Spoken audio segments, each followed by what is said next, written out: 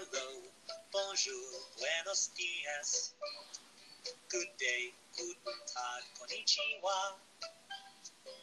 Ciao, shalom, dobre dien. Hello to all the children of the world.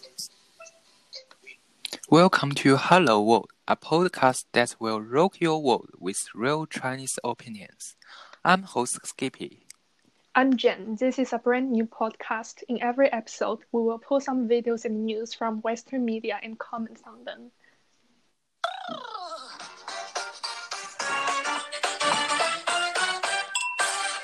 Today, we will focus on the zodiac issue. Do you know how to calculate zodiac, Skippy? What do you mean? I'm Chinese. But to be honest, I still make mistakes on it if I'm a Chinese.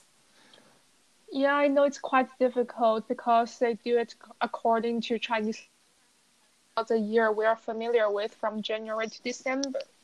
The dates of Chinese Lunar New Year are different every year, but will fall on the day in the January or February. If you were born on the day during the March to December, it won't be difficult to figure out your zodiac animal sign. But for people with birthdays in January or February, just like us, there are bigger chances of mistaking their signs. If you really want to check your zodiac, visit www.chinatravelguide.com. You will get all the information you need. Okay, now we are moving to our episode time. Today's episode we are going to listen is called How Label Can Affect People's Personality and Potential. Let's get started. The classrooms will be a little bit more crowded, etc., we would expect worse educational outcomes rather than better. They decided to test their hypothesis. The Chinese government has about the academic performance of middle schoolers, demographic surveys, interviews with parents, and household income. The two researchers found, to their surprise, that dragon kids did better than their peers.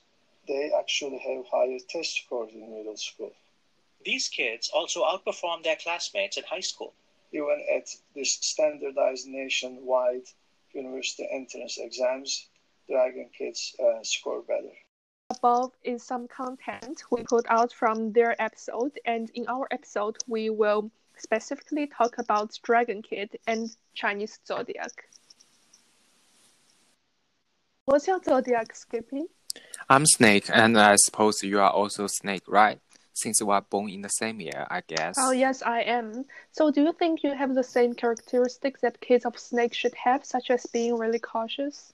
Oh, I mean, not at all. Someone borrowed $600 from me and ran away. I certainly did not think that was a scam. Oh, that's too bad. I know labels indeed can affect people's personalities and potential, but I just don't think using the Dragon Kid here is a good example. Totally. In the clips, they use the government entrance exam we call Gaokao as proof that Dragon Kid has a better academic performance. But every year, actually, the test is entirely different. So you can tell under different standard, right? Go and check the website of Ministry of Education of the Republic of China, m.moe.gov.cn. And that will prove them wrong. I know my mom also has great expectation on me, even though I am not a dragon kid. In China, we used to have one-child policy. Every child is a hope of the entire family, and it does not matter which year you are born or which zodiac you are. Absolutely. But the Chinese zodiacs still play an important role in our life. Every 12th year in our life, we will meet a year called 本命年. We believe it is a cycle of our life. In this year, we need to wear red clothes in order to avoid bad luck. Oh, you are not going to believe this. When I was 12, my mom made me to wear red underwear for the whole year. That's a little bit crazy, but most of people will wear in red in the New Year Day, I believe. Yeah, I know. And I think zodiac is also important when we ask like we are wondering other people's age. If people wants to ask me how old I am, I'd rather tell them my zodiac, and they can calculate themselves by subtracting and adding. So do you know where does Chinese zodiac comes from? I mean, not so much, but I do know the consequence of the all 12 animals. It starts from rat, right, and ox, tiger, rabbit, dragon, snake, horse, sheep, monkey, rooster, dog, and the last one is pig, right? Oh, I wonder why they don't have cat here. I think there's a little myth about zodiac origin. The Jade Emperor wanted to select 12 animals to be his palace guards, and he preferred the ox to be the first for its honesty, but out of everyone's expectation, the smart rat hid it on the ox back and occupied the first place at the essential moment. And what happens next is the tiger was crowned as the king of the forest, while the dragon was titled the Lord of the Sea. And they ranked behind the ox. The rabbit won a race with the dragon and gained number 4. The snake, horse, sheep, monkey, and a rooster followed.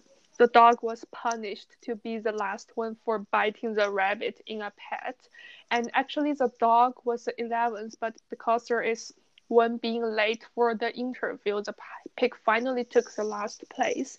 And this is just one version of the myth. There's, I think, hundreds of ways of Chinese people interpreting it. So if you want to know more, just visit www.chinahighlights.com.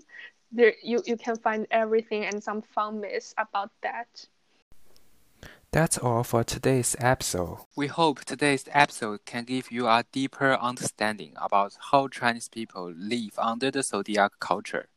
Let's end this episode with a Chinese zodiac song, 12生肖. Thank you all for listening. Stay tuned for next episode. Do Chinese really eat dogs? See you next Thursday. See you guys.